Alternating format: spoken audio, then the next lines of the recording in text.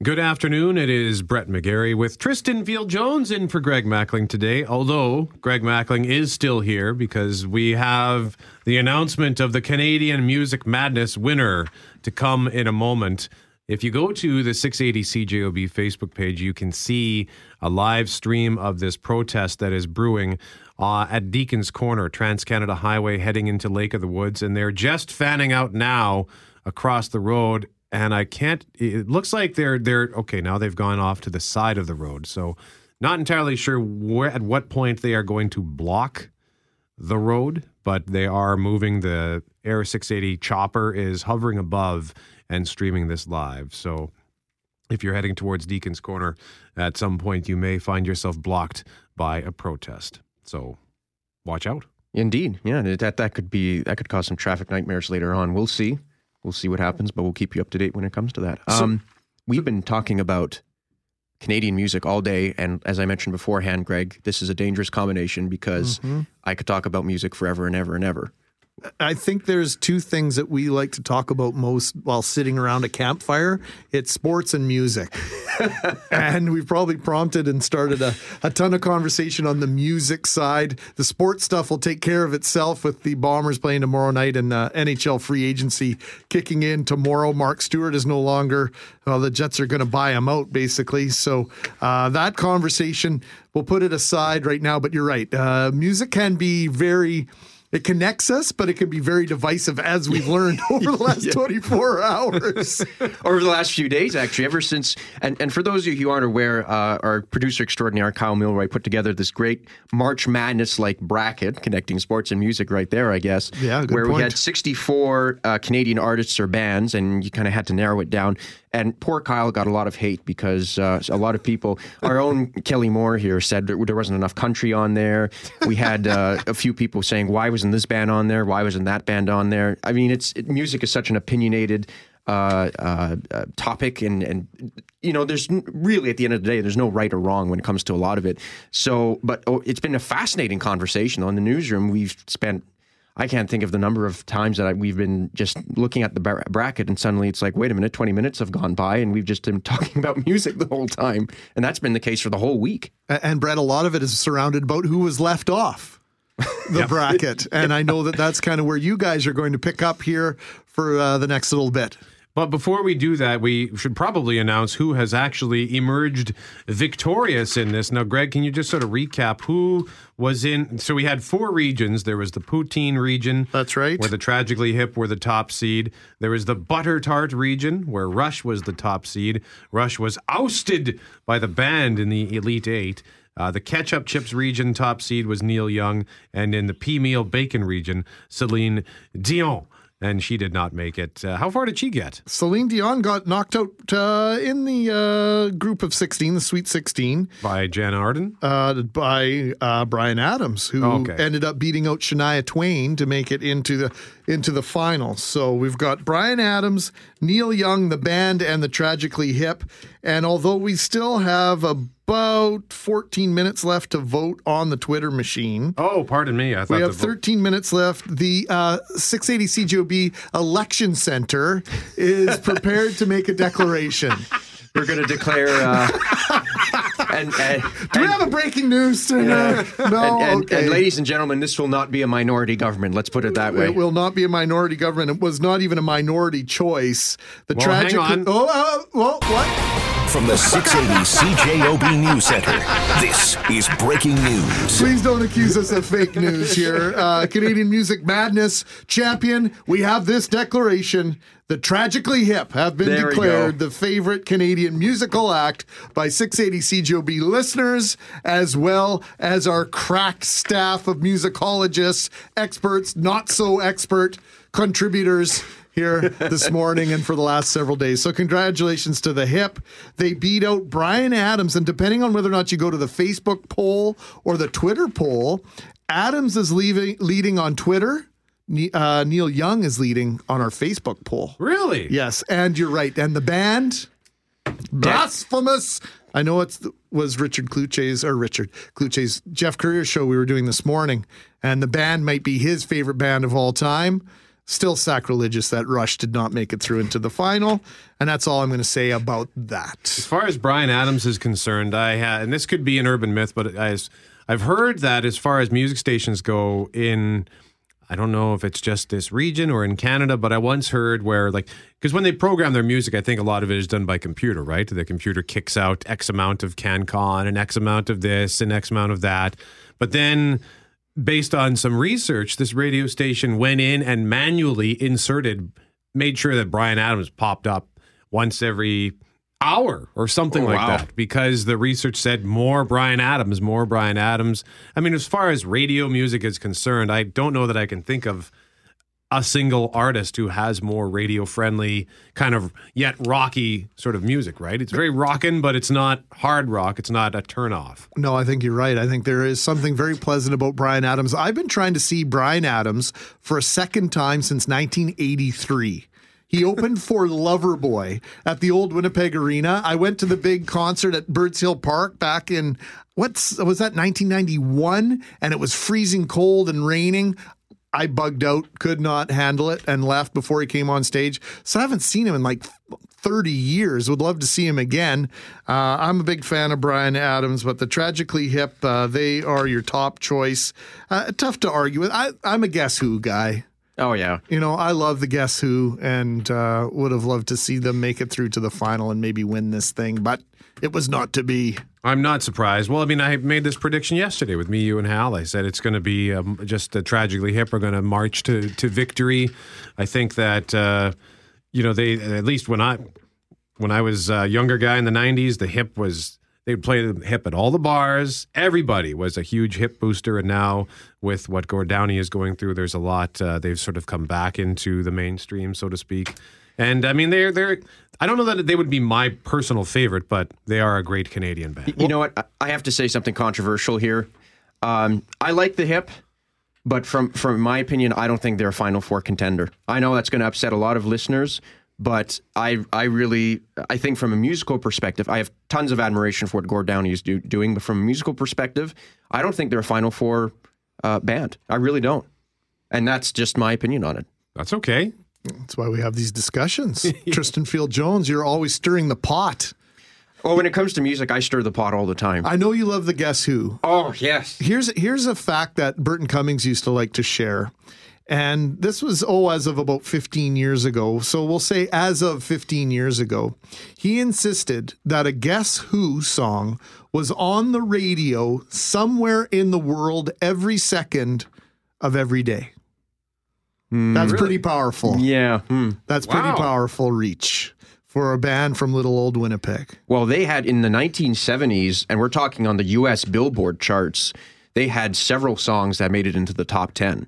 They weren't a one-hit wonder in the U.S., but I mean, American Woman, No Time, I think those are two that come to mind right off the bat. Well, American Woman has been remade how many times, been featured in how much American cinema.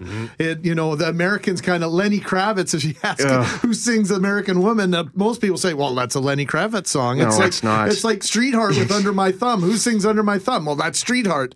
They might do it best, but the Rolling Stones did it first. It's not. American Woman is not a Lenny Kravitz song. No, that's not.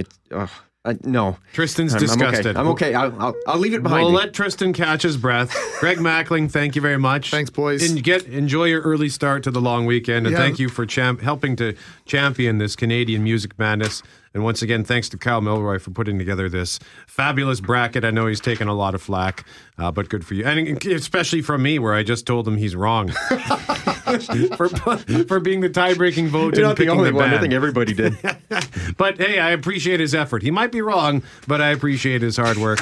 After we look at your forecast, Tristan and I are going to offer up some alternative suggestions. Not groups or acts that you might think of as being the greatest, but hey, they're still great, and we both like them. So we'll do that after your forecast. Up next, it's Brett McGarry with Tristan Field-Jones in for Greg Mackling. And actually, on that thought, this is Tristan and McGarry on 680 CJOB. Thank you, Brett. I almost forgot about that intro. what is wrong with that? You say that no, with nothing. disdain. I don't say that with disdain. I'm like, I almost forgot about it. Oh, okay. Okay. I had it made for you. With the help lovely. of our Thank you. producer extraordinaire, Nicole Bonnekamp. You know how much I don't really care about Led Zeppelin. So just a quick heads up on this protest again. If you want to get more information on it, we are live streaming it at 680 CJOB's Facebook page. This is a protest. First Nations activists from Winnipeg getting ready to shut down a portion of Highway 1 east of the city. This is at Deacon's Corner. Now, they have not yet moved into the street. They're still on the side of the road, just waving flags, but we will keep you posted as to when they move into the street because we are expecting this protest to last for a number of hours. Now, let's put an end to the Led Zeppelin. We're talking about Canadian Music Madness, which has been up on our website, cjob.com, and our Facebook page and our Twitter account. Thanks to everybody for your votes. And once again to Kyle Milroy for putting this together and for Greg Mackling for waving the flag on this. Now, once again, Tragically Hip were victorious, defeating Bryan Adams in the final. The band and Neil Young also went to the Final Four. But Tristan and I were talking yesterday afternoon, and we were sort of discussing how, you know what, there are a lot of great Canadian acts that maybe you wouldn't think to put on this bracket, or even as we sort of jokingly, because this was set up like a March Madness style bracket, we have on our whiteboard in the newsroom an NIT bracket, which is sort of the teams who are not quite good enough to make it into the top 64. I actually have come up with some that didn't make the main bracket or the NIT, but before we look at some of the things that I came up with, Tristan, what sort of jumps to mind for you for maybe not necessarily off the beaten path, but... Well, I have so many selections, and I'm sure we'll play this throughout the day, but you know what, Brett? There's one particular song. Does that sound familiar to you at all? It sounds familiar, yes. You'll recognize it when it gets into the chorus here, but this is Oh What a Feeling by Crowbar. They were a one-hit wonder back in 1971, I believe, and this was the song that they're known for here.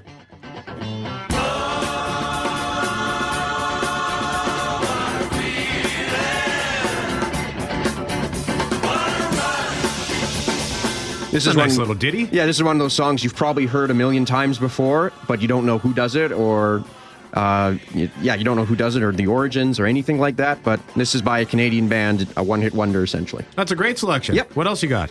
Let's try this one here for a second. Now, this is a much more famous band, if you will, called Chilliwack, and they're based out of BC, named after the city there. And here's another one of their songs. They had several hits in the late 70s. Okay. This is one of their better known ones, Fly By Night.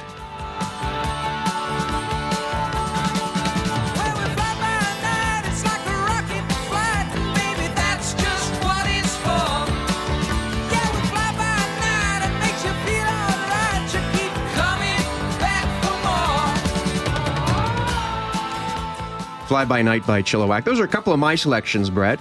I'd like to hear some of yours. Well, as it turns out, if I were to select a favorite band ever, for me personally, and I'm not saying I think this is the greatest band ever, but I just really like their music, it would be Econoline Crush, led by Trevor Hurst. The band is from Vancouver, but Trevor Hurst is a native of Virden, Manitoba, and you would probably...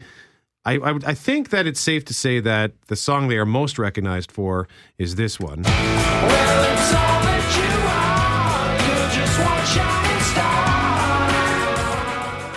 star. All That You Are from 1997 album The Devil You Know. I like this song, but this one is probably my favorite.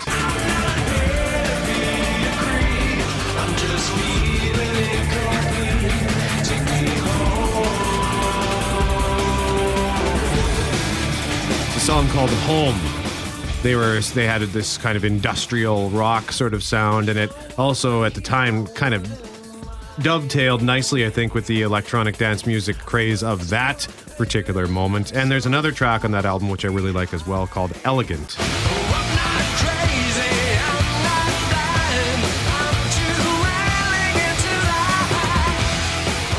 They have many albums. I just happened to pick 3 songs off of The Devil You Know. Without even knowing anything about the band, 90s rock.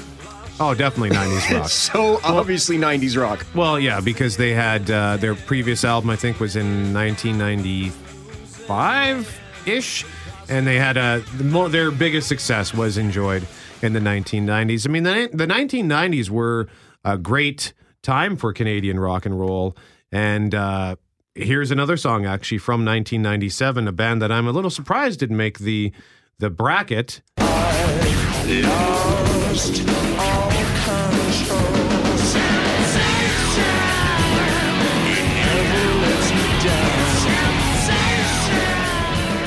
The Tea Party. That song is called Temptation, or as I like to call it, Shempshation, because that's what it sounds like you're saying, from the 1997 album Transmission. Tea Party, another great Canadian band. But the 1990s were a wonderful time for Canadian rock and roll because they were all successful, I think, largely because of much music. Yeah.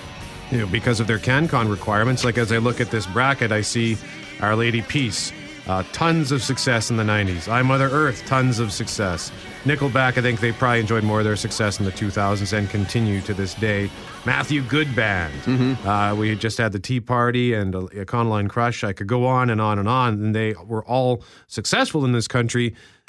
Maybe that it was a good time for Canadian rock. It was just a good time for rock as well until the Backstreet Boys and Britney Spears came along and with their pop music and sort of ruined the fun for pretty much all of rock and roll, but that's a completely different... You ruined everything. That's a different conversation. We have 2 minutes. Do you have any other suggestions? Well, you know what, Brett? I was just going to say, do we want to go... I don't know if you had the chance to go through the elimination or through the 64-team elimination bracket for Music Madness, but I've got my Final Four selection here. Okay. If you do. So, again, what we came down to as a consensus as a group was the Tragically Hip, who won, Neil Young, Bryan Adams, and the band. But for me personally, and I told Kyle Milroy, who put this together, said I'm not picking between my Final Four because I'm not.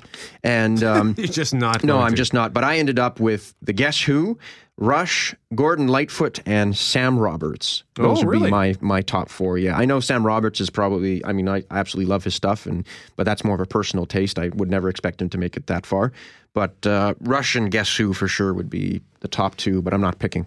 Okay, well, because I'm not. Out of just looking at this bracket, if I had to pick just a number one, it would be Rush, particularly for, I think, one of the greatest musical moments in all of history. The Rapping Skeleton. Why'd you have to bring that up every time? From Rush. It's Roll the Bones. You know, you bring that every time. Well, because you see the song is called the Roll the Bones. Right, yes. So they got a rapping skeleton who's made of bones, and he's rapping. No, why do you have to bring that every time we talk about Rush on the show or ever? You always have to bring that part of... Okay, let me wash this taste out of your mouth, and I'll play a good part from the song. Is this better now? Yeah, that's better. That's the good part of the song. I have a penchant for this song because this is the first song that I really came to like from Rush. This was really my first exposure to this band in the early 1990s. So this is always going to be my favorite Rush song. And the fact that it annoys you makes me even happier. It is coming up to Global News at 1:30. Brett McGarry with Tristan Field-Jones in for Greg Mackling. Tristan's got Global News up next. Brett McGarry with Tristan Field-Jones in for Greg Mackling this afternoon on 680 CJOB. And with Canada Day tomorrow, we have been, of course, talking about a lot of things, all things Canadian. For example, tomorrow, don't forget that we have Richard Cloutier and Julie Buckingham. It's Canada 150 on 680 CJOB. Richard and Julie will be at the Canadians Picnic in the Park at Assiniboine Park. From noon until 4, they will be broadcasting live on 680 CJOB, capturing the sights and sounds of Canada Day. Our Global News reporters will be covering festivities all around the city. And, of course, Hal Anderson from 7 until 10 a.m. and Tom Milroy from 10 a.m. until noon are also live, as they are every Saturday. They will have a ton of Canada Day-themed programming. In the meantime, I have a book in my dirty little Transconian mitts called You Might Be From Canada If... It's a book of cartoons. It's from Michael Deatter, and he joins us now live from... Are you in the Maritimes, Michael? Yes, I'm in Halifax. I am sorry to say I have not been to your part of our country, and it is on my bucket list. It just it makes me sort of sad when I try not to think about it, actually, now that I mention it, because it's such a lovely part of this country, and I don't think I've ever spoken to anybody from the Maritimes who was not one of the nicest people ever. So we're happy to have you on our station, sir. Oh, thanks for having me on the show. Yes, you got to make it out here someday, for sure. So how did you go about assembling this book? You might be from Canada if. Well, I knew it was going to be a daunting task. I really just put one foot in front of the other and got to work. I started off by just doing recollections of what I thought we had in common, and things like Mr. Dress Up and television, and the Canada-Russia series from 1972, and then I explored other areas of the country, all provinces, territories, and compiled a book. And I edited out the ones that I didn't think worked and added the ones I thought were missing. And here you go.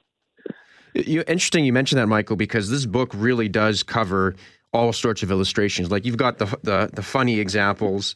For instance, you might be Canadian if you already got beer and poutine on this book, and the only image there is some stain marks, which is great. Yeah. But on the other side, though, there's some references to, for instance, the Oka crisis. We don't always get along, or truth and reconciliation. You believe in that. And I thought it was really interesting how you mixed in the very serious parts of our history. There's mentions of the Great War and World War II with the much more humorous and almost stereotypical aspects of Canadianism. Yeah, the intention of this book was to include it all. I didn't want to be a standard, cliche or stereotype book. I wanted it to cover everything, and I wanted it to also, to go back to the word inclusive, be not just one type of Canadians. There's one cartoon in the book that's you might be Canadian if you just got here. So I wanted to cover old Canadians, new Canadians, Western Canadians, Eastern Canadians, and everything. One of my favorite cartoons in here, there's a guy wearing a Winnipeg Jets jersey. He's got a beer in his hand. He's wearing shorts and boots. It's snowing outside. And the caption here says, you might be Canadian if the summer season is too short, but barbecue season never ends. Yeah. And I can think of many people who've gone out and just barbecued in November and December because they can. Yeah, I mean, I don't think I have a friend that doesn't barbecue in the winter. I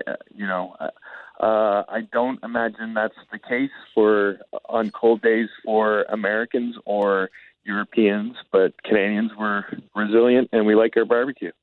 Just need to point out, Michael, to our listeners that protesters are now blocking eastbound Highway 1 about a mile east of Deacon's Corner. They are on the road with the support of RCMP. Big delays going eastbound. Both lanes backed up as cars are being let through very slowly, one at a time. Now, as I cracked open this book, Michael, the second page, and you don't waste any time in pulling any punches here. There's a cartoon that you've drawn. It's of a giant old book, History of North America, and it says, it's not your 150th birthday. And there's a tab that says First Nations have been here for well over 10,000 years. So is it your job as a cartoonist to not just be humorous, but to also pull or refuse to pull those punches?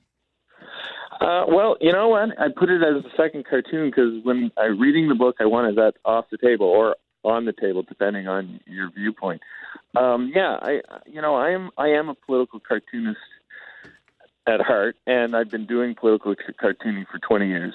So I wanted this book to tackle those difficult moments. I didn't want it to just be funny, followed by funny. I wanted it to be funny followed by a more serious tone, followed by funny, then serious again.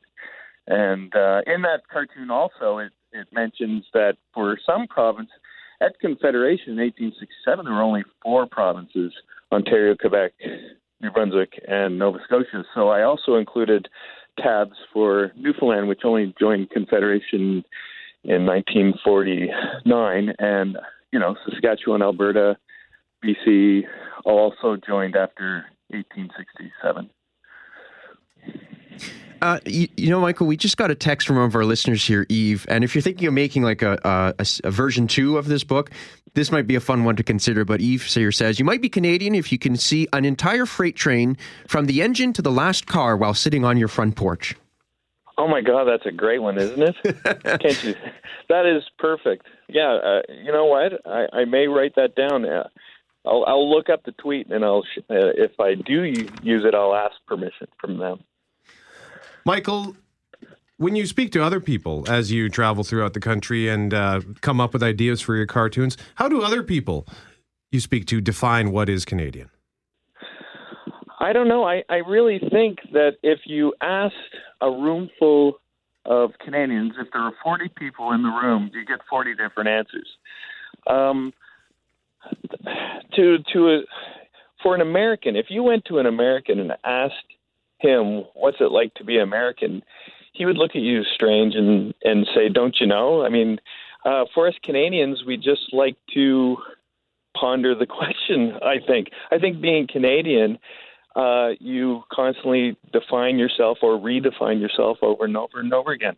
And sometimes how you define yourself is through hockey. Sometimes it's just through, being nice or something. Michael, I have to say, I feel as if as Canadians, and to our detriment, we've always kind of compared to, instead of celebrating and comparing us to what we are, we've always sort of gone the route of, well, we're not like the United States. Well, we're not like this. And I feel as if over the last few years that's kind of changed.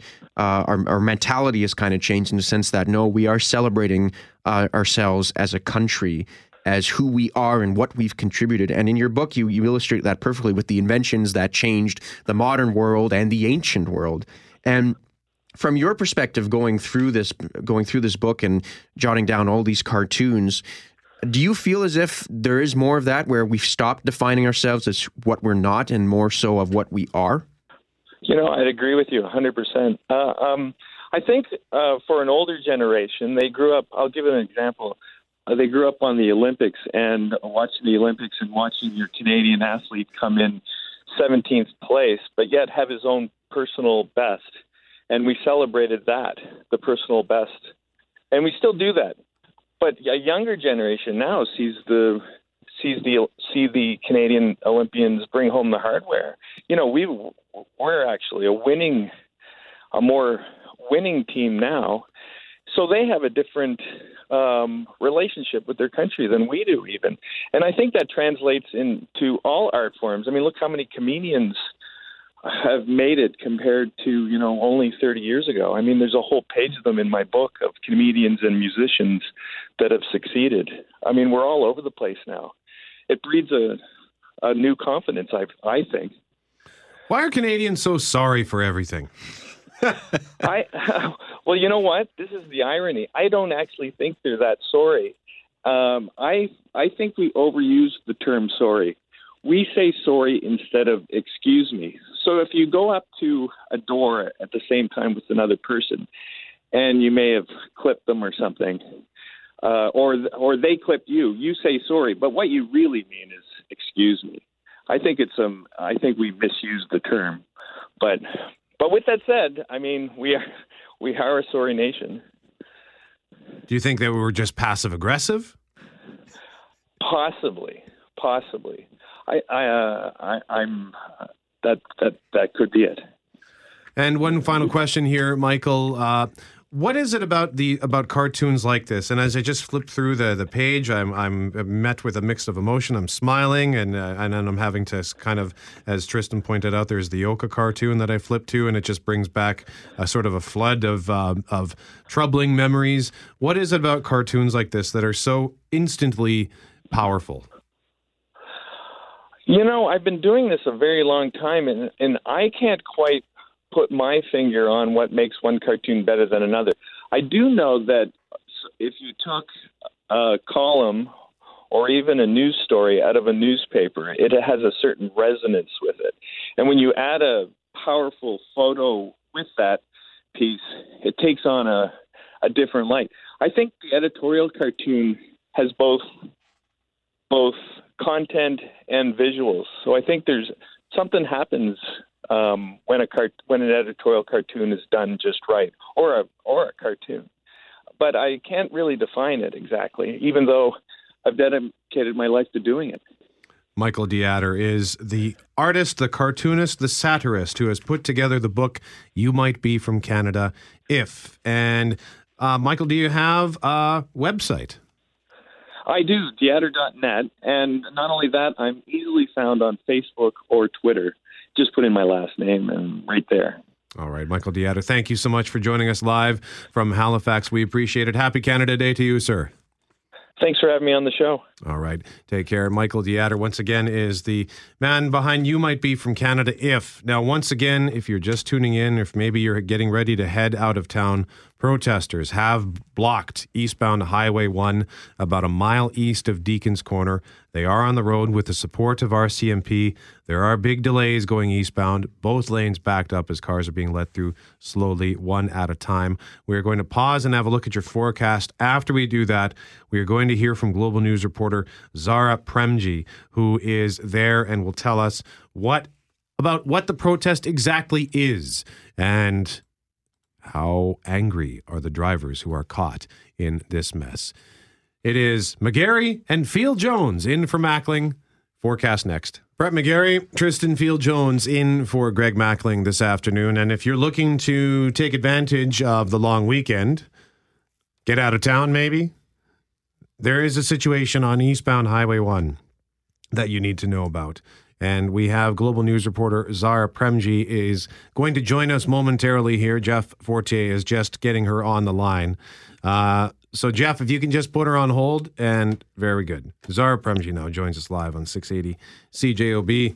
Zara, where are you exactly right now? Well, I literally am on the side of a highway. I can't say I've quite stood in the middle of the Manitoba Highway until today, but what I can see right now in front of me is pretty peaceful protesting and a very backed up line of traffic. Highway 1 going east out of the city, people who are trying to leave for the long weekend. There's a funnel going through. So what RCMP are doing is they've set up cones, and each vehicle comes forward, gets a form from the protesters here who explain why they're protesting. Then that vehicle is gone, and then the next vehicle comes through. It's quite a slow process here. You can check out my Twitter for more photos, but it is very slow. But so far, not everyone is that angry. But we did speak to a couple of drivers who said, I have a job to get to. I have places to get to. This is not fun. They're not getting their point across this way. They're just angering me. But others said, I understand that they feel they have to block the road to get their point across, and I'll listen. So we've got both ends of it. What is the point they're trying to get across? The point they're trying to get across is twofold. So they said they're doing it on the eve of Canada Day because they do not celebrate Canada Day. They feel they have been oppressed, and they feel that for 500 years, they've had problems. So why celebrate Canada is what one of the organizers told me right now. The other main reason they're here today is to bring awareness to the youth suicides on First Nations reserves that are happening in Ontario, across Lake Manitoba, fears of it carrying through over here. So it's a twofold reason that they're out here protesting today. But so far, very peaceful protesting. But I can imagine those that are backed up all the way beyond where I can even see, at least 2 or 3 kilometers back, are not going to be very peaceful when they pull up. And Zara, that's what I was going to ask right there, was that lineup, is it cars as far as the eye can see? Beyond. I'm standing close to a ditch so that I can see further. I cannot see past. So they went 1 kilometer past Deacon's Corner. I can't see past Deacon's Corner at this point. They've gone further. I wouldn't be surprised if this line carried all the way into the city at this point. It is long. There are trucks, cars, families trying to get out of here. I heard someone just yelling out of their window right now to say arrest them. So it's kind of mixed emotions here right now. Well, Zara, do you know, because I know that RCMP are there to support them, and we're getting text messages from people asking, do they have a permit? Why is the RCMP not arresting them? Do you know anything about that stuff? That is actually my next plan of action, to go and chat with the officers. They were too busy at this point setting up the blockade. to my understanding, when we've had protests happen in the city with the Winnipeg police, they've said even if they don't have a protest permit, rather, they still are allowed to do what they're doing. I still do want to get that answer, though, from our CMP officers. I think more or less when I was listening to their conversation with the organizers, the answer was, well, you're going to do it anyway, so we're at least going to help do it in a peaceful and safe manner. We don't want anyone to get hurt.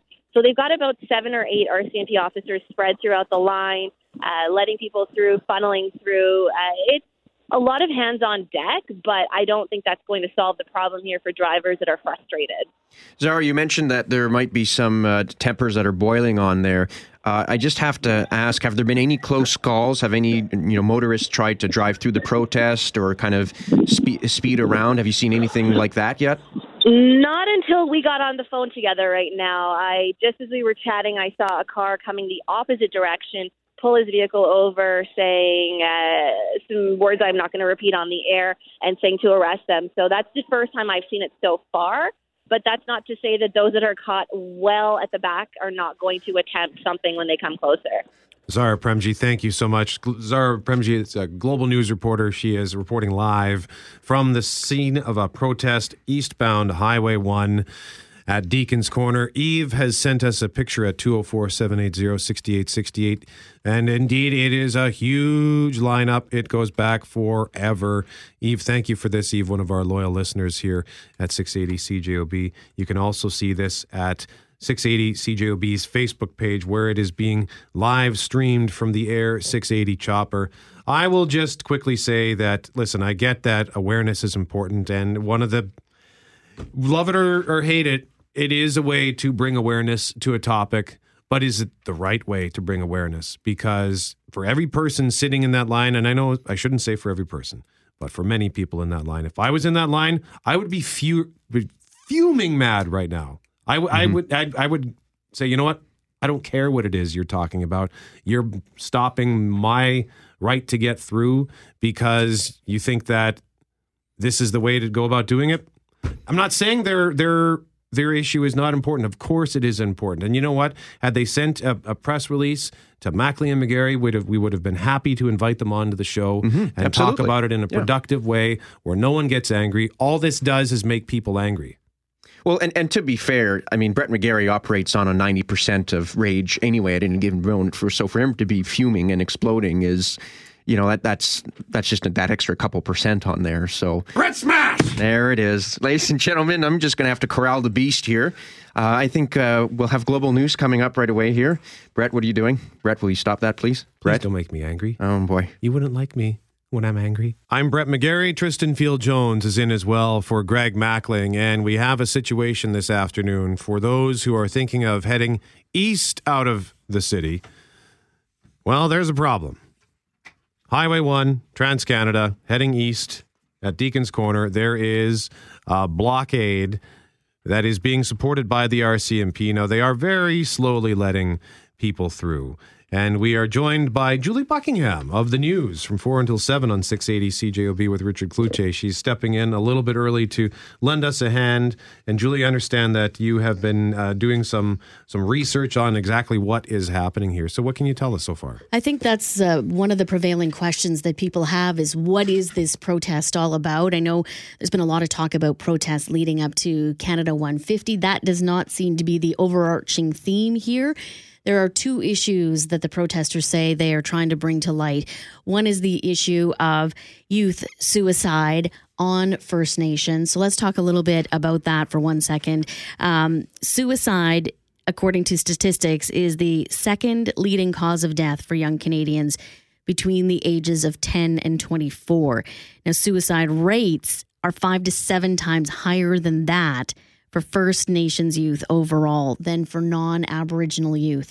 We've certainly run many stories here on 680 CJOB about the difficulty on First Nations if one young person dies by suicide, there are often many more that will follow suit. We've heard about different organizations and groups going into these First Nations to try and provide support, to ask the youth what it is that they need to keep them engaged in their community and feel like they can be open and thrive, and to hopefully stem the tide. But we know that this has been an issue. This has been an issue, and I've covered this story pretty much since my career began. I spent a lot of my career in Thunder Bay, and we'll talk about that community because that community is also being highlighted at this protest. But I've been covering this story for almost 25 years about suicides on First Nations. And so that is one of the overarching themes that this group is likely talking to drivers about as they pull up to this blockade. Now, Tristan, before you ask your question, I just want to make sure to mention again that you can watch this live stream at our 680 CJOB Facebook page, as well as at cjob.com and globalnews.ca. The Air 680 chopper is in the air and hovering over top of this protest. Now, Julie, the number one question that comes to my mind, and I think that comes to a lot of people's minds, what's being done about this? I mean, we're seeing the awareness being raised, but in terms of programs or government funding or whatever it may be, because this is certainly not a new story. It is not a new story, and there's been a number of different approaches taken over time and different programs. I had someone on the air not that long ago that was taking a program to the different First Nations, just trying to engage the youth and asking, I think what has to be done is really connecting with the group that is being affected the most. It's great when a bunch of elders, for example, or a bunch of politicians, for example, or a bunch of adults get together in a room and say, this is what we should do and this will solve the problem. That clearly isn't working. And I think the key here is to get the youth themselves talking and asking and actually listening and putting the dollars into what the youth say will help them in their situation. Is it an awareness program? There's some pretty cool ones out there now. There was just some research done in Alberta of how they were able to put a program through a school and it drastically reduced the suicide rates in Alberta. So are we moving those programs in there? Is it providing them more recreational spaces? Does it come down to more simple things like, a highway in and out of your community, clean, safe water, better housing? What are the youth saying that they need? Maybe it's better sports programs. Maybe it's better addiction services. It's likely all of those things brought together under an umbrella. But I think until they get the youth actively involved in that discussion, we're probably going to see this continue. One of the other things that they're talking about is this issue in Thunder Bay, and it's made national headlines. And again, as I said, I spent a lot of my career there, and they did set up a school in Thunder Bay designed for the youth coming down from the First Nations, hoping that would make them feel more like they had the services that they needed, more of their peers, instead of trying to integrate them into local schools. But things have been very difficult in that community. Think of Thunder Bay almost as even a small Winnipeg. They have a lot of Northern First Nations communities, and those youth get sent to a larger center like a Winnipeg or a Thunder Bay to continue their education. Unfortunately, they are saying since 2000, and I was there in 2000, they've had 10 Indigenous people that have been found dead. Most of them have been teenagers. 7 of them have been found in the waterways there. And it's really unclear what's happening here, if there are victims of violence, if this is suicide, because a lot of these, one case I remember very clearly was a young man who had left a house party, and I was in an OPP helicopter, and it was pretty surreal to be flying over one of the rivers in Thunder Bay and see his footprints in the snow on the frozen ice and then disappear. His body was found, I believe, in a rail car. And whether that was ever solved, whether it was a situation he had been assaulted, but whether he would have died of that assault or if he became disoriented, and ultimately died of hypothermia. They've had multiple deaths, and First Nations leaders, particularly of the Anishinaabe Nation, are stepping forward and saying, listen, we need to do something. So Ontario's chief coroner has asked an outside police force to help Thunder Bay Police investigate more recently the deaths of 2 Indigenous teens. York Regional Police have been tasked to do this. They're nowhere near Thunder Bay, and they had a 14-year-old boy and a 17-year-old girl die, one in May, and I believe one maybe in early June, within 2 weeks of one another. Thunder Bay Police heavily criticized by Indigenous leaders as saying they're not doing enough to investigate these things, so they are saying they're welcoming this probe. At the end of May, Indigenous leaders went to Queen's Park and called for an RCMP investigation, and NAN's Grand Chief Alvin Fiddler says they are welcoming the fresh eyes on the circumstances of these deaths. And so those are the 2 things that protesters say they want to raise with drivers. And one is the issue of youth suicide in Northern First Nations. The other are the circumstances, whatever they may be, with these deaths in Thunder Bay, and whether or not police are doing a credible job in investigating these deaths. We just have an update on this protest. It looks like traffic is being rerouted down Highway 207 to DeMeyer Road, which is the first gravel road. So traffic on that gravel road very backed up as people are trying to get back onto Highway 1. Once again, you can watch this live stream at the 680 CJOB Facebook page. The Air 680 chopper is in the air. Now, Julie, you're a veteran broadcaster. You're great at what you do, and you've done all sorts of things. One of those was traffic. Absolutely. So can you offer some insight as to what may be going on as far as the I don't claim to speak for anybody, especially a long line of cars. So what do you think's going through their heads right now? Oh, no doubt this is, and we're seeing some of those comments come through on our text messaging system saying it would be better if these protesters, if these leaders were talking on the radio instead of blocking cars and talking to drivers, they'd make their point better and they wouldn't have as many people frustrated. I feel for both sides here. There's definitely some frustration, absolutely, amongst the Indigenous community to see the level of youth that is just the number of victims that we have here is astronomical, and they are fed up, and I understand that. As to me, it feels like lather, rinse, repeat. It's the same story, unfortunately, and we haven't found the answer. So I understand that, but at the same time, I understand the frustration of the drivers saying, how are they being allowed to do this? They're tying up my time. They're just making me mad. They're not making me win their support. Yeah. So drivers, we know that they get frustrated when it's just being stopped for the weather. We know those drivers are just frustrated when it's a stalled car in one lane that sends you back 40 minutes. Now, when this is something that is completely avoidable, I understand that there will be these protesters will likely be met with a lot of anger. And I think that's why we're seeing the heavy police presence, the RCMP front and center.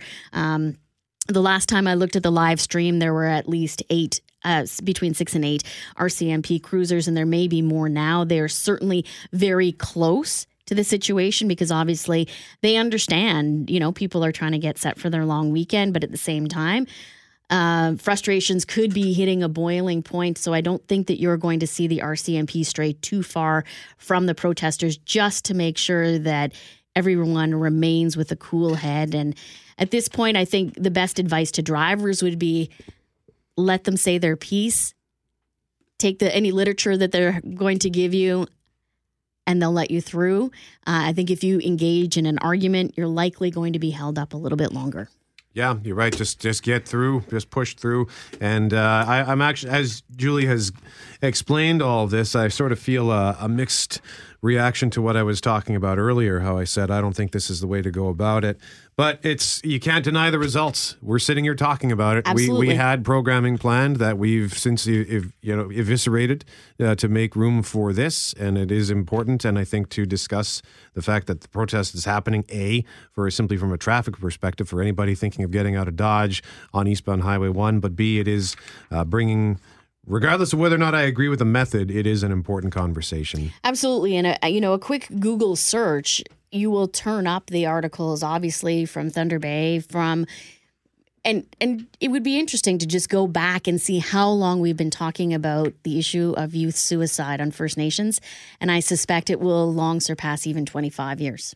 Zara Premji is going to join us after your forecast. She is on scene with a protester. The live stream, by the way, has ended at the 680 CJOB Facebook page. The chopper's got to refuel. I was wondering, how much fuel does that thing have? It's been there for 2 hours. So we'll continue this chat after your forecast. Up next. I'm Brett McGarry. He is Tristan Field-Jones. Protesters are blocking eastbound Highway 1 about a mile east of Deacon's Corner. That's Highway 207. They are on the road with the support of RCMP. Huge delays going eastbound. Both lanes backed up as cars are being let through very slowly, one at a time, and they are rerouting traffic south on Highway 207.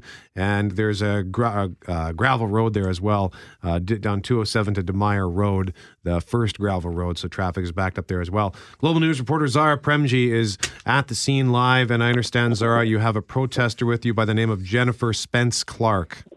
Yes, Jennifer Spence Clark is here with me right now from United Warriors Alliance, Urban Warriors Alliance, and she's going to speak with you and explain a bit as to why they're here today and why a block on the road, why specifically a block. So Jennifer, welcome on here. Hi there. So, Hi. So, Jennifer, why are you blocking the road? So we're here as a collective with AIM Manitoba and that's the loud truck. Jennifer. We're with AIM Manitoba and a collective of community activists who are, we want to highlight an issue that pertains to the Canada 100 ideology and the resistance. And that's the youth suicide crisis that's happening in our First Nation communities, especially up in the northern communities.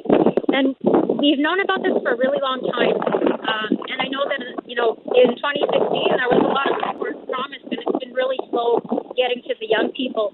And we now have an issue, in a place like Cross Lake, Manitoba, where over 100 children are on suicide watch right now. And that community has 6,000 members or from there. And over 100 children are at risk of dying by suicide. And we have a period if children die by suicide. Zara, I don't know if you can hear us, but where you can barely hear Jennifer Spence Clark. Jennifer Spence Clark is a protester who is with the Urban Warrior Alliance. It sounds like it's quite windy out there. Jennifer. Yeah, it's quite windy. I'm going to bring the phone a little bit closer to Jennifer right now, and we'll try that again. So Jennifer's going to explain to you as to why they're here today. Can you hear me now? Yes, loud and clear. Okay, so we're here again. It's to highlight the suicide crisis in our First Nation communities. As I had said earlier, we have a community like Cross Lake where there's over 100 children on suicide watch alone. That community has over 6,000 people that were members. 6 children in a 3-month period died by suicide, and 140 children threatened or attempted to take their own lives. We need the government to honor these treaties that were signed with our ancestors. How many years ago? 180 years ago. We need support up in these communities, and that's why we're here. We're trying to educate the drivers as they go through. And the thing that I want to highlight about this is that it's an inconvenience. It's a terrible inconvenience to be stuck on the highway or on any road and not be able to get through and be barriered and blocked in. And that's kind of how we feel as First Nations people in our own homeland. We're stuck. We're stuck in a situation we can't get out of. And it's because there are barriers in place that are leaving us stuck here. So for, 30 seconds, you're inconvenienced. But I want you to think about, all these children that die this way. They're dying from a lack of hope. And I'd like, for someone to bring them some hope. I'd like to go bring them some hope. And that's why I'm standing here. Jennifer, what's the reaction you've received from drivers so far? People are taking the literature that we're giving them, rolling down their windows, getting the paper, and driving on their way. And there's only been a handful of times where, that there was little reception or, negative reception. Most of the people that come through here understand that they're just stopping for a few moments, and then they're on their way. And Jennifer, why, and I get that having a protest like this brings attention to it, but why do you have to bring attention to it by inconveniencing hundreds, if not thousands of people? It's kind of like what I said earlier. When you feel really trapped and powerless, it leads you to want to find a solution, to talk to somebody and figure out what you can do to get out of it. Sometimes it's as simple as taking that piece of paper and educating yourself.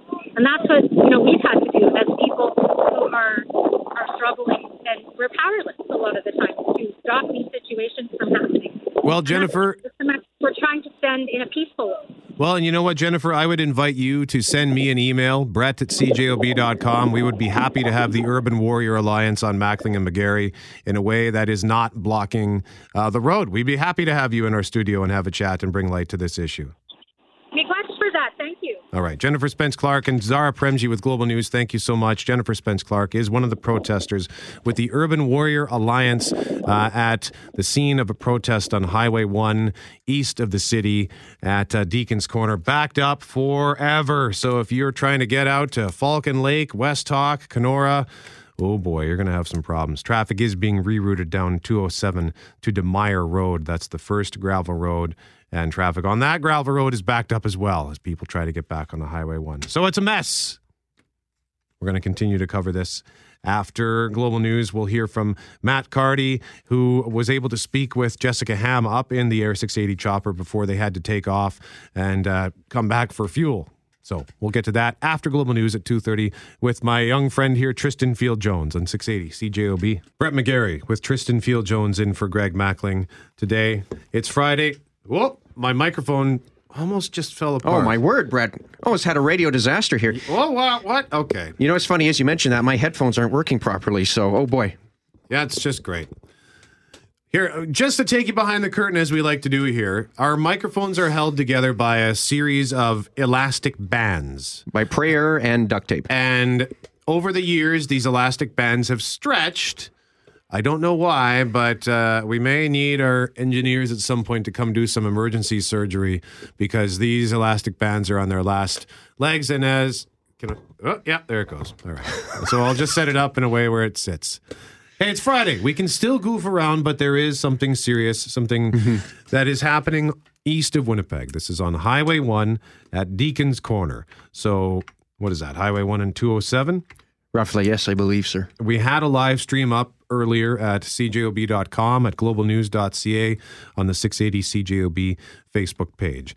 We were showing this protest, and traffic is backed up forever because the protest was supposed to start at noon. It didn't really get going until after 1, where they finally went into the road and started blocking traffic. And you know what, Brett, just a quick note here. I'm looking on our Google traffic view here, and there is a solid dark red line on the eastbound Trans-Canada Highway. And again, it's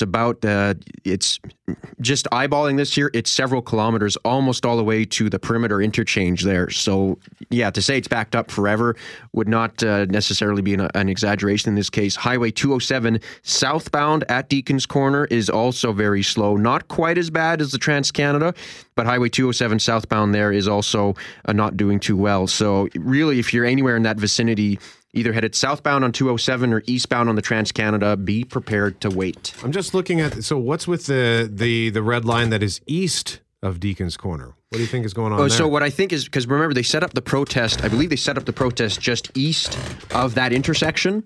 And what happens is, and I think they said it was about a mile or so. And when you look at kind of the grid system on here, that makes sense as to where the protests are. Okay. And again, that's what's backing it up all the way to basically the perimeter.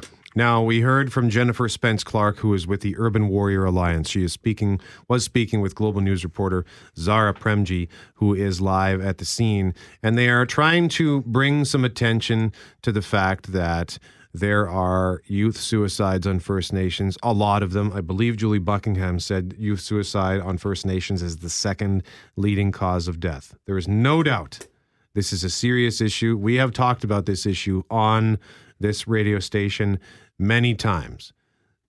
We asked Jennifer Spence Clark, why do it this way? Why choose to bring awareness to this story this way by creating such a major inconvenience? Jennifer Spence Clark said, this is kind of how we feel. We feel inconvenienced, to say the least. We feel trapped. We want to know what you think at 204-780-6868.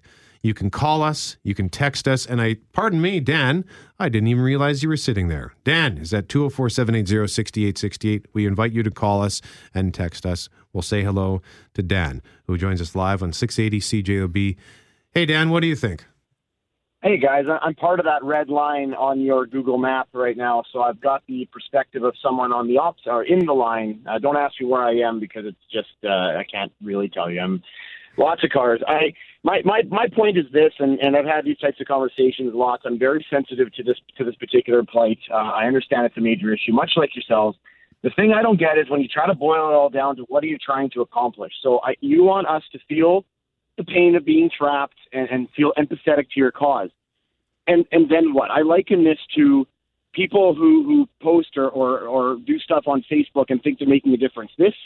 When I think back to this in a few weeks from now, it'll just be anger. That's all I'll remember. I'm not going to pick up the phone and call the premier or call the federal government and say you need to do anything. I'm not on your side. You're not making friends. So I get the cause. I understand the pain, but you're accomplishing nothing, and that's the problem. Now, Dan, would you say, because we had a few people with a similar sentiment to what you're expressing here, would you say that it would be more helpful for someone like yourself if they came on a radio station like ours, for instance, and shared their stories that way? Would that get you more empathetic towards their cause?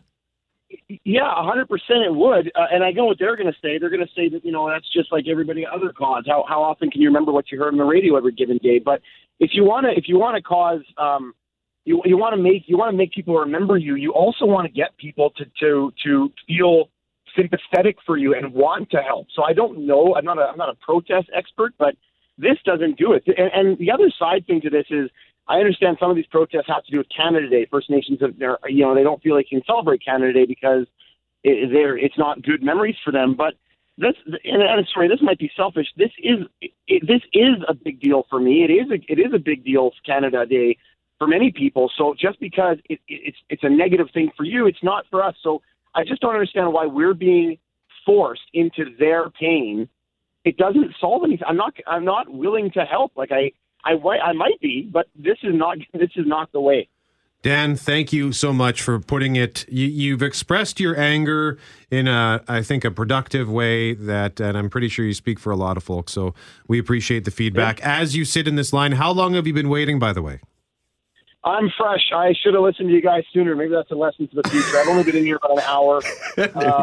And it does seem to be moving, but, luckily it's just me. My family's already out the cabin. So, I'll listen to them. I'll understand, but I do want to make it clear. I'm not going to be angry, but again, it's a matter of trying to find out something that's going to help. This isn't going to help. There's not one person in this line that's going to say, you know what, that feeling of being trapped, that was palpable. I definitely want to help you guys. I'm going to stand up and do something. It doesn't work that way.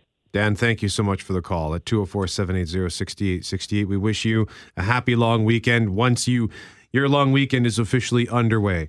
Teresa is up next at 204-780-6868. Hey, Teresa, what do you think about all this? I think it's great.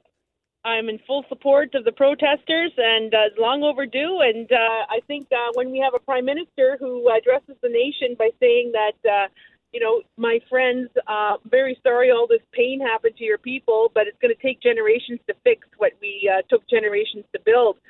He's being very ignorant of the level of education and the capacity building that we have in our communities today. We here in Kenora, we had a 55% graduate rate at our local high school, our Beaver Bray High School. There was 55% Aboriginal graduates. I think our Prime Minister is totally out of the loop, and I think it's about time that we shook him up and said, hey, listen to us. These are his constituents, and very sorry for the inconvenience, but we've been inconvenienced for over 2,000 years. When we talk about human trafficking, when you look at the Anishinaabe people on this Turtle Island, this North America, this continent, we have been the most trafficked people on this whole continent. We're always being told what to do, where to go, how to go, and what we can and cannot do, what we can and cannot say.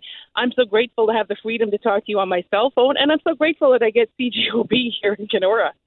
Well, but I'm very sorry it's being inconvenienced, but you got to reflect on it. This is your leadership that's making us take these actions. And why are we taking these actions? So that 10-year-old children don't feel the despair and the isolation and the lack of hope, that they don't hang themselves in their bedrooms. I have a 7-year-old son, and the very idea that in 3 years' time he's going to have that thought in his head because he doesn't have any hope disturbs me. Teresa, I'm going to ask you a question that maybe will be seen as controversial. I don't know, but I know that some people are likely thinking it. If it was a group of white people who were protesting whatever, blocking the road, do you think they'd be arrested? Nope. You think they'd be allowed to protest peacefully? They'd be told to make an easement of traffic, and maybe at some point they will, but for now I think it's fine that everything's gridlocked and shut down. Think of the people in Shoal Lake 40. Think of them. 100 years of isolation there.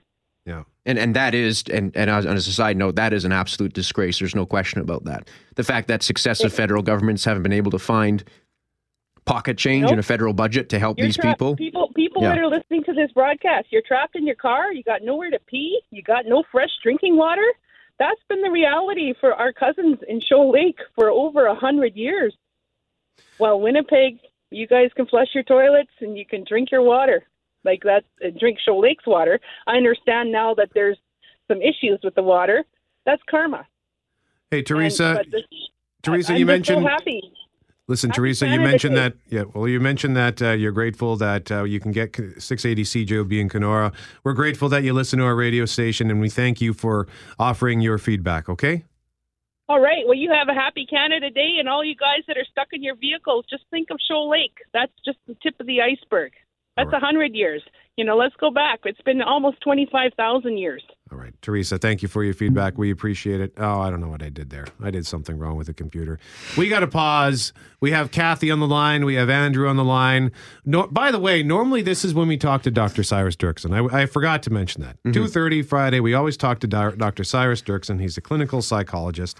His website is drcyrus.com.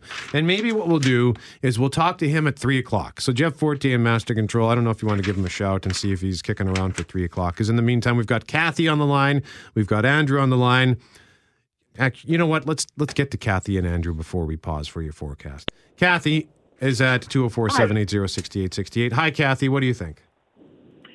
Well, I must admit this situation really saddens me because I thought the Aboriginal folks were getting progress with making people aware of the tragic situations on the reserves, making progress, building relationships. But these kinds of situations where they're pulling other people's rights away from them by stopping traffic is not the way to build this and to build awareness. It's building anger and resentment, and we don't want that towards our Aboriginal friends. All right, Kathy, thank you for waiting patiently to make that point. It's a very well put point, and I think your sentiments are shared by many. Andrew is up next, and then we will pause for your forecast. Hey, Andrew, what do you think about what's going on here? Well, I just want to point out that I'm a Caucasian male. I live in Winnipeg, and I fully support the protest. I have the belief that as Canadians, as North Americans, we actually do not protest enough. If you take a look at Europeans and South Americans and other peoples around the world, protesting is a way to bring to light something that needs to be brought forward. I don't know enough about what's happening up north. This shouldn't anger me, even if I'm in my car and I'm on the way to the cottage or whatever I'm doing. What it should do is it should make me research why these people are protesting. So for people who are upset about it, I get it. It's an inconvenience. It would be an inconvenience for me if I was on the highway heading to the cottage as well. But rather than just get upset about, being inconvenienced, what we should do is we should research why people are protesting, because I'm sure they have better things to do than to shut down a highway as well. If the Winnipeg Jets win the Stanley Cup, we're going to shut down Portage and Main, and we're going to be okay with it. When there's a marathon to be run to bring awareness to cancer or whatever else, we're okay with it.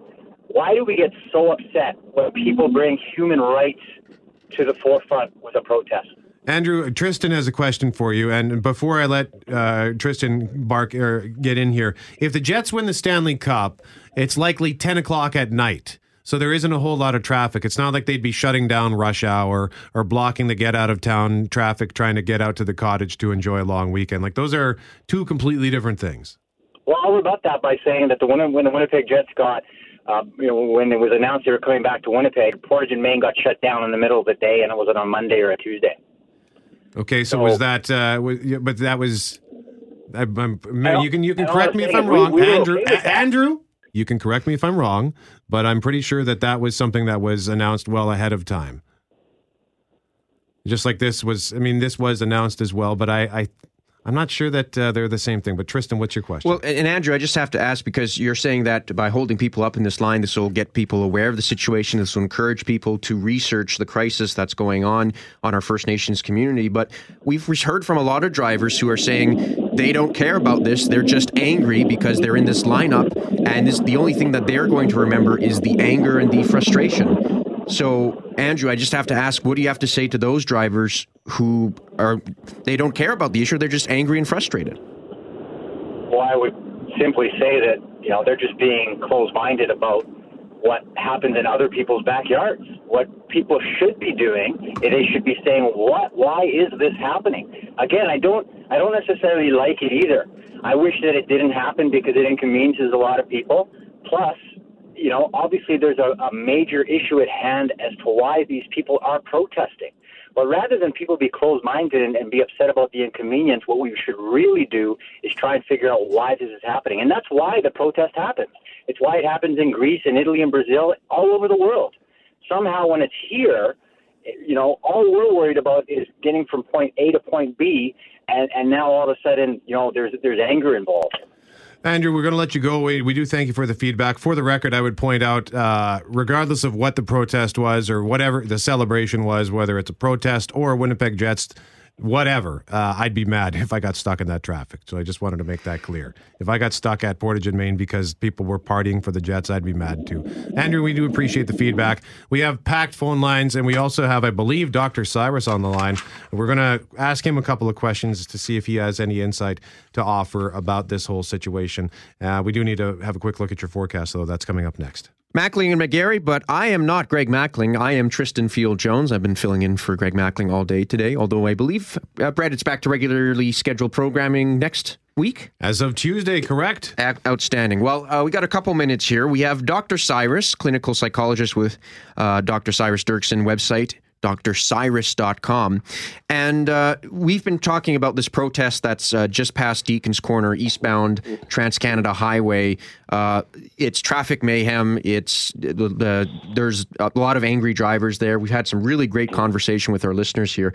But Dr. Cyrus, they're trying to there's First Nations protesters trying to bring light to and bring awareness to the suicide crisis that's gripping a lot of these communities amongst their youth. We want to know from you, as a clinical psychologist, do these types of protests work?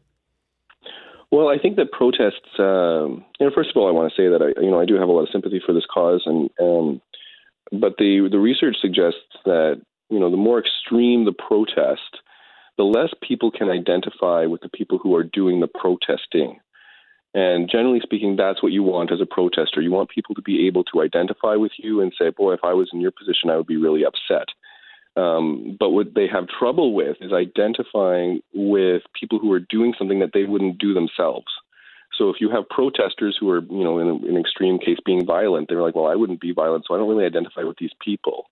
Or if they would say, I wouldn't block traffic in this case, I don't really identify with these people. So it can actually become a situation where research has suggested that people actually sometimes go even farther against sometimes good causes or causes that they would generally support, because they can't identify with what the protesters are doing because they're breaking the social order or because it's not something that they would do. They can't join in with the cause.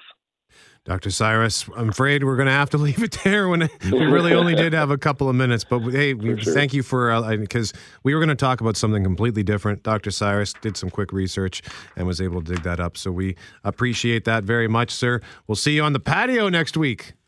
Sounds great. Okay, we'll see you then. All right, Dr. Cyrus Dirksen is a clinical psychologist. His website is drcyrus.com. Once again, protest on eastbound Highway 1 at Deacon's Corner is backing up traffic for a long way if you're trying to get out to Cottage Country. And speaking of Cottage Country, we have a forecast for you coming up in 30 seconds. I'm Brett McGarry, Tristan Field-Jones sitting in for Greg Mackling this afternoon. Thank you so much for joining us today on 680 CJOB. We have been talking about a protest, an Indigenous protest that is happening east of Winnipeg at Deacon's Corner at Highway 207, trying to bring light to awareness to youth suicides on First Nations in hopes of the Canadian government increasing its mental health services funding. We've taken calls from people who are on both sides of the coin as far as support is concerned. And on the line right now, we have MKO Grand Chief Sheila North Wilson. We thank you so much for joining us today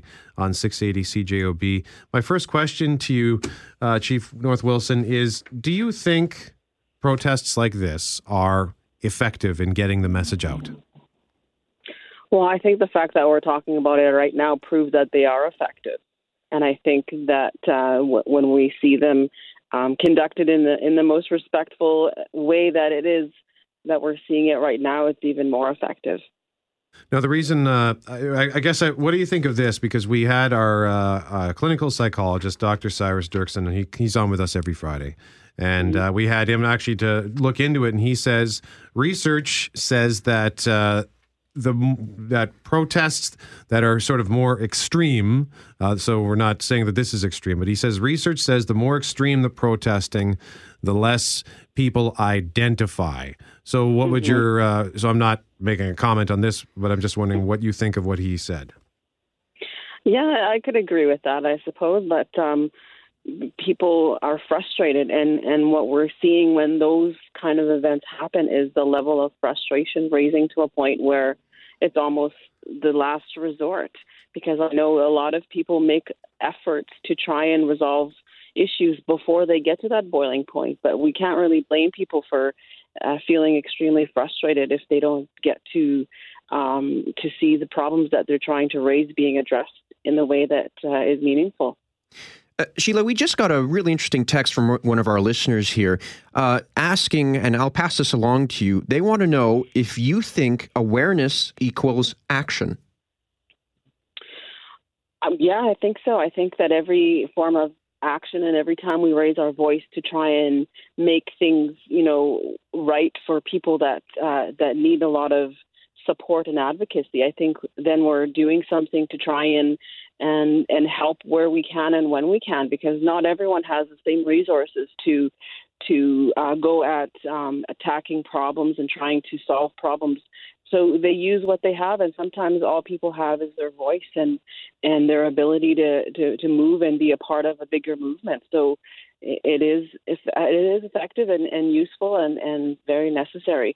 But I think what we're getting away from in the talking about the protest is that the real issue is that they're trying to raise awareness about mental health and the stability in our communities and the problems of suicide. And I think that's where sometimes the messages get lost because everyone's so annoyed about a protest.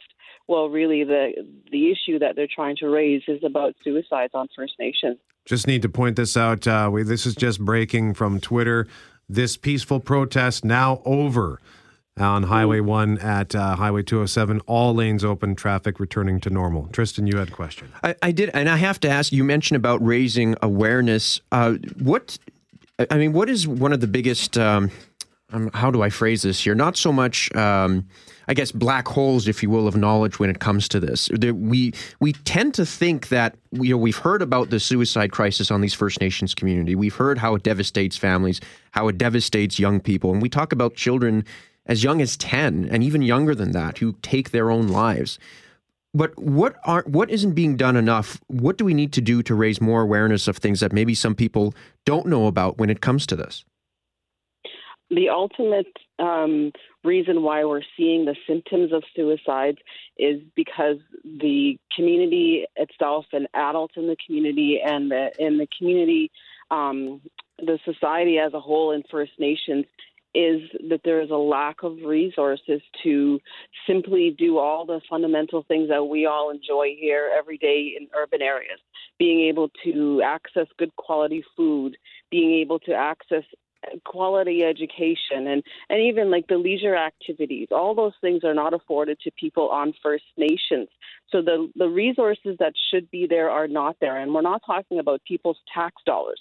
We're talking about resources that rightfully belong to Indigenous people as the first people of this country. And that has been denied because treaties have not been lived up to. And I'm trying to say it as simple as I can, but it's because there is a lack of resources afforded to our First Nations. And I know people will roll their eyes and say it's all about money, but it's not. It's about the proper respect and giving what our families need in our communities. And that's ultimately what it is. People are feeling sad, feeling depressed, feeling suicidal because they simply don't feel valued and a part of the rest of the world because they're so abject to poverty. And when you live in poverty, you're in a different state of mind and unfortunately passes on to the rest of the house and then even to the next generation. We are talking about this protest that was happening on Highway 1 east of Winnipeg. Once again, this protest is now over at Deacon's Corner. All lanes open to traffic, which should be returning to normal soon. And MKO Grand Chief Sheila North Wilson, we have had some feedback where people were in support, expressing their support to the protest. But of course, we also had people who were angry and saying, you know what, this doesn't do anything to bring me to supporting your cause. In fact, it pushes me away even further. So, and that we always hear that kind of feedback whenever there are protests like this. So what is your reaction to that kind of feedback? I think the amount of inconvenience that we feel briefly and momentarily and I mean, extremely, maybe on the extreme cases, a couple of hours is minimal compared to the extreme inconvenience that is caused on First Nations by the simple lack of respect and access to resources that rightfully belongs to them is denied them. And that affects everything, all social determinants of health, including housing and poverty and access to good quality food and water. All of that is affected. And we live that every day in our First Nations. This is not, it doesn't happen intermittently here and there. The spirit and in the issue of suicide never really goes away. There's always a lull in our communities, and it's because of the hopelessness that exists there. But, we're all doing our best and our part where we can as leaders and also community leaders to try and address them. But we need to be able to, find a way to engage our young people to feel like they have opportunities in education and in jobs, and even access to learning their language if they've lost it, and learning all the basics of what makes them who they are, because they've been made ashamed for generations before of who they are, and to bring that back either through cultural training, through the land and hunting and fishing, those kind of things. It bring back cultural pride, and it's a big complex issue. It's not just simply saying we're inconveniencing a lot of people, but I think it's moments of time that we should all take time to try and educate ourselves on where we can fit and how we can bring solutions to life. All right, MKO Grand Chief Sheila North Wilson, thank you so much for making yourself available to answer some of our questions here on 680 CJOB. Thank you so much. All right, have a good weekend. Sheila North Wilson, the Grand Chief of MKO. Once again, the protest is over on Highway 1. Heading east out of the city at Deacon's Corner, all lanes are open. We will have a look at traffic with Brent Harder coming up next. A mix of sun and cloud for today. We're still trying to reach that high of 21. For tonight, increasing clouds overnight, a low of 11. Tomorrow for Canada Day, mainly cloudy, showers likely in the morning with a risk of a thunderstorm, a high of 22. And for Sunday, sunny and a high of 24. It's 19 degrees right now at 680 CJOB. You having a hard time making it through the weather? No, Tristan? not at all, Brett. I don't know why I'd have a hard time, especially after you say something funny off air. Weather is for Club Region Event Center, presenting Theory of a Dead Man, July 7th. Tickets available through Ticketmaster. Visit casinosofwinnipeg.com for details. Hey, it is Friday after all. We can still goof around a little bit. It's Mackling and McGarry. Tristan Field-Jones in for the Mackling half of that. And Premji is on the line. Zara Premji, Global News reporter, has been giving us the details from the scene of a protest on eastbound Highway 1, which has ended. Zara, what can you tell us? Pretty much what you just said. It's ended. So we were just heading out. We decided to loop back and see how long it would take from the very end of traffic all the way to here. 20 minutes back up, even though the protest is cleared up. So it took us 20 minutes to get to where the protest was happening. That's cleared up. RCMP officers, I'm looking out right now, they have started to make their way off the scene. I think they're just hanging out to make sure everyone's flowing through, but I don't think their flashing lights are really helping. A lot of people are actually just slowing down to see the lights that are flashing. But at this point, yes, you've got that right. This protest has ended. Whether they've moved somewhere else or not, I'm not too sure, but it does look like traffic is flowing from Beacon's Corner. Yeah, because it caught me off guard when I saw this urgent flash that the protest was over. I thought that this was going to be a situation that would take us right through the afternoon rush hour. I'd say the traffic is still going to be an issue. So I'm in 3:30 almost right now, and people are getting off work. They're trying to head to their cabins. So I'd say tack on 20, 30, even 40 extra minutes, or as we heard from the chopper, there are other options. But right now, I'm looking at the traffic. I've just tweeted out a photo of it. It is still quite backed up. So the protest may be over, but the backlog on the road is not yet. All right. Zara Premji. Oh, do you have a question, Tristan? Or you just... No, she answered all my questions, so thank you very much, Zara. Oh, you can ask more questions. I don't mind. No, I thought he was pointing to himself that he was going to ask a question, but he was just scratching his chin. So we're just going to let you go, Zara. Scratch away. Bye, guys. Zara Premji is a Global News reporter. I'm just taking, again, I like to, I was the guy who always liked to look at the special features on a DVD. Right. So I like to bring people in and see what's going on. The inside baseball. I thought you were going to say you were the guy in school who always enjoyed eating paste, but whatever. That's not very nice, Tristan. You're an aggressive young man. No, I'm not aggressive. I'm just, I don't know. I'm happy it's Friday. Let's put it that way.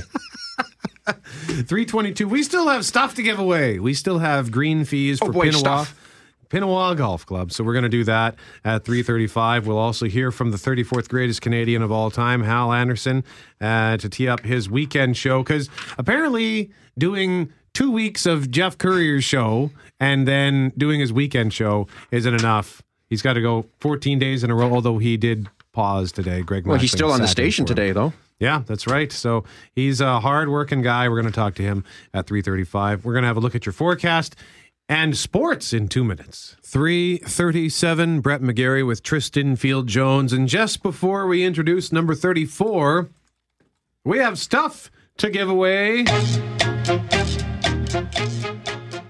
It's our final 4 green fees for Pinawa Golf Club. Northeast of Winnipeg, about an hour and a half from downtown, a little over an hour from the perimeter. If you're a golf enthusiast, there is a good chance you know the answer to this, and that's what I'm hoping for. The Women's PGA Championship is on this weekend. It is the second of 5 LPGA major championships this year.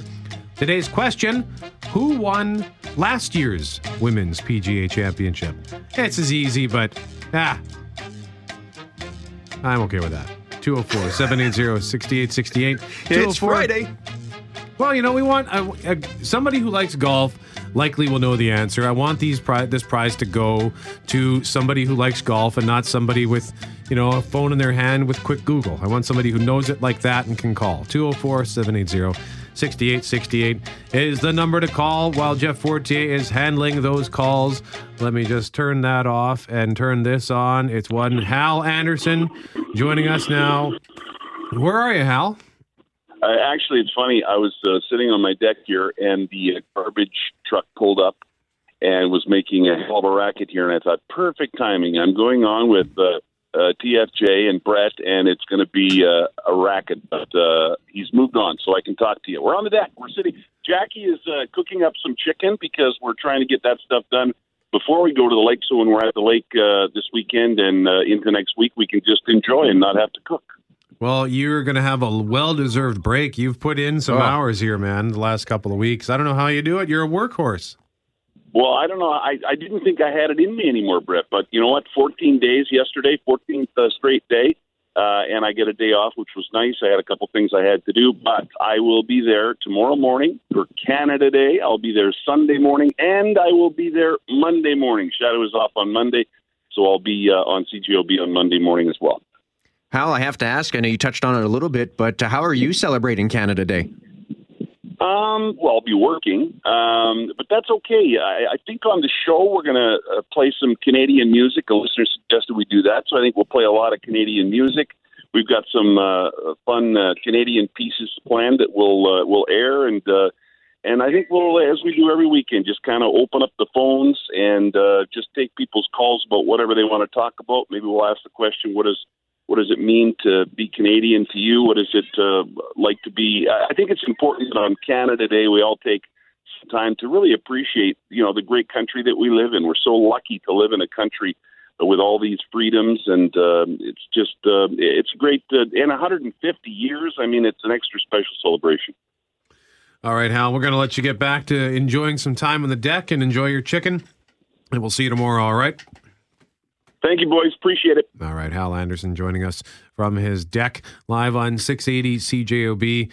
And we have a winner. We have a winner for the Pinawa Golf Passes. I'm going to go with Sylvester Soja. Ah, I was so close. Sylvester Soja. Congratulations. You have won yourself 4 green fees to Pinawa Golf Club. The Women's PGA Championship is on this weekend. The question was, who won last year's Women's PGA Championship? And Tristan, I know you're the big you're sports enthusiast, so you knew this off the top of your head, but you know, I want to make sure that we keep that sports ego in check. I'll handle the announcement of who it was. It's Brooke Henderson from Smiths Falls, Ontario. 18 years old at the time, defeats the world number 1 player, Lydia Ko, in a playoff at a club in Sammamish, Washington. I'm not even sure if I'm saying that right. Sammamish, Washington. Somewhere in Washington, the state, not the capital. Right. Yeah. I'm kind of sitting here in awe right now because I'm pretty sure I just witnessed an entire conversation that Brett McGarry was having with himself. Yeah. You get into, there's a method to the madness. You're just getting a peek into the madness. Well, it's madness for sure. The method is something. I don't know. I'm still determining that one. What are you doing this weekend, Tristan? You going to go out and party? You going to go get some? No. Oh. I'm not going to go party, Brett. I don't know. I mean, for Canada Day, I live not too far from Assiniboine Park. And so I'm definitely going to check that out. It's a nice walk, and Assiniboine Park, I think, is probably the nicest park in the city. Okay. So I'll probably do that. And then, the weekend is, for me anyway, the weekend's going to be pretty chill. I think I'll just hang out with a couple friends. I mean, I'm a huge proponent of Canada. I like to celebrate this country. We don't do enough to celebrate this country. I think one of the moments just in my own lifetime when during the 2010 Olympics in Vancouver, when Sidney Crosby scored the goal for men's hockey in overtime, and we saw so many Canadians celebrating, and I think that's just one example there of how we've, in my opinion, as a country, decided to celebrate who we are. And after those Olympics that we did such a fine job with, I think there were more Canadians who were happy to be Canadian and were happy to share that with the world. And I think that was really a defining moment then. And I think we need to continue doing that. We need to define ourselves as who we are, and not the opposite of the United States or the opposite of this country. So anyway. That was well said, just my little rant there on that. Oh, that was fabulous. Well, that was a lot deeper than anything I have to offer. I'm going to celebrate Canada by drinking some Canadian beer when I go golfing on Sunday and Monday at Kingswood Golf Course in LaSalle. And there it is, ladies and gentlemen. You saw that. Brett had the ball, and he saw the gutter, and boy, he's got exactly 0 points.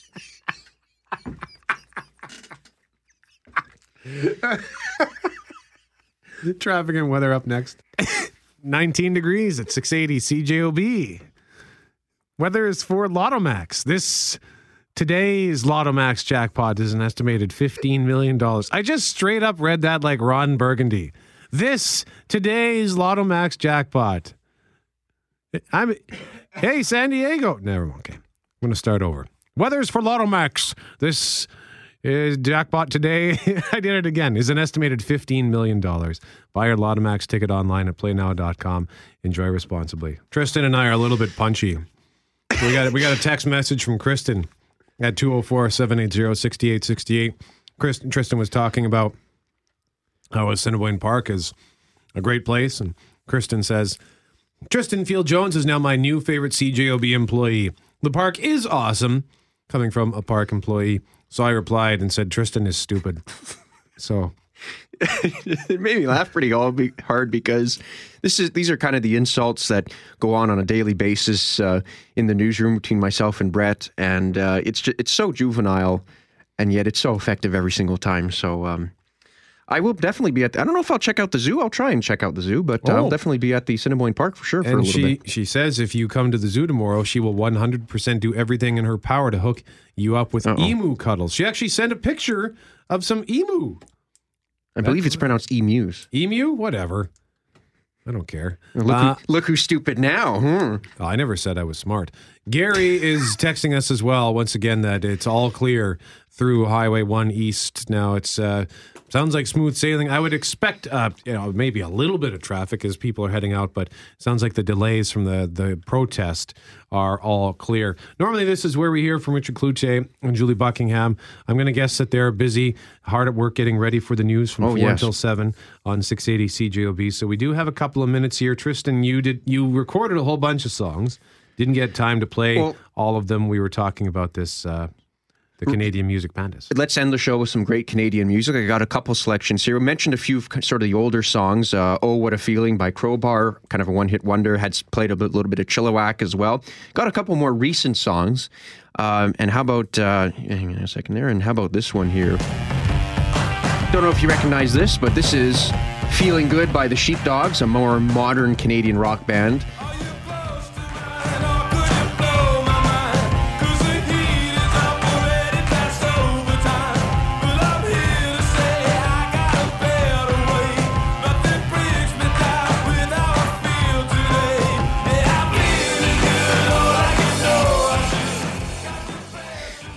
And one of my favorite kind of more contemporary Canadian rock bands. We have a lot of really good, I think, Canadian bands that wouldn't necessarily have American appeal, if you will. Yep. But like the Sheepdogs are one of them. Another band here as an example here that I went to go see live with a couple of friends of mine earlier this year are the Arkells. Fabulous performers. They were at the Centennial Concert Hall. And this is their song, Whistleblower. Words, they keep dropping, they keep spilling from my hands on the paper. I'm in Virginia, it's 3 a.m. and I can't fall asleep. Very good. Just very some good. selection from the things that I like. And I think, Brett, what we'll do is to end the segment, I have to play a little bit of my favorite Canadian group. I think they're my favorite Canadian group. You know what? No, they're not my favorite Canadian group. Well, make up your mind. I can't make up my mind because it's a battle for me between Rush and the Guess Who, and I love both of those. Okay. So they're tied for my favorite, but I think we'll end the show with a little bit of Rush afterwards. But did we have any text or anything to get through, or any little tips or anything? We got lots of texts. We're getting more texts as well, saying Highway 1 East is smooth sailing. So if you are heading that way, don't worry about taking a detour. Sounds like it's all clear. Thank you very much to the texters. We got to get out early for Cottage Country anyway. So how about you play your tune? This is Free Will by Rush.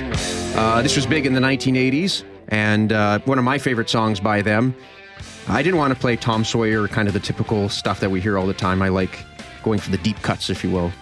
But a little bit of Free Will Rush to guide you into the weekend.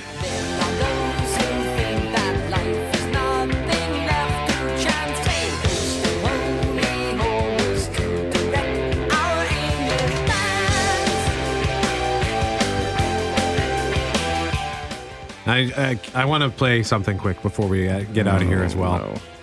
Best of ya, I'll remove you quicker than a band-aid. Paid backstage and I'm gone like a renegade. And I don't delay. Check the OR. Like Sinatra. Got your mouth. Check the OR. You like it so far? organized rhyme. Tom Green. Yeah. One of the lyrics is check the OJ because I got juice. I lay more chicks than Mother Goose. This is a rap song from the early 1990s, I believe. Tom Green. Oh, there it is. Yeah. Oh, you're such a sad individual. Come on, it's a great rap song. It's just we have this great Canadian rock in there. Brett's like, here's something great. Listen, everybody. I can play music. Cottage Country is next. It's right now, actually. By the way, thanks to Jeff Fortier and Master Control. Thanks to Tristan Field-Jones doing a marvelous job filling in today. Thanks for all the help from the newsroom. We had such a busy day. Julie Buckingham coming in with all of that background knowledge on the protest situation. As far as the forecast for Cottage Country, South Beach Casino and Resort is who it's brought to you by. Celebrate Canada Day with South Beach Festival of Flavors. Enjoy a $15 certified Angus beef buffet 30 minutes north on Highway 59. For the Interlake, Grand Beach, and the Whiteshell, cloudy tonight, low of 12 in the Interlake, even colder in the Whiteshell, and a low of 8. Cloudy tomorrow with a good chance of more rain and maybe a thunderstorm and a high of 22. Sunny on Sunday with a high 24. Monday, sunny and 27. Did I thank you, Jeff Fortier, yet? Thanks, Jeff Fortier, Master Control. And thank you for listening to 680 CJOB.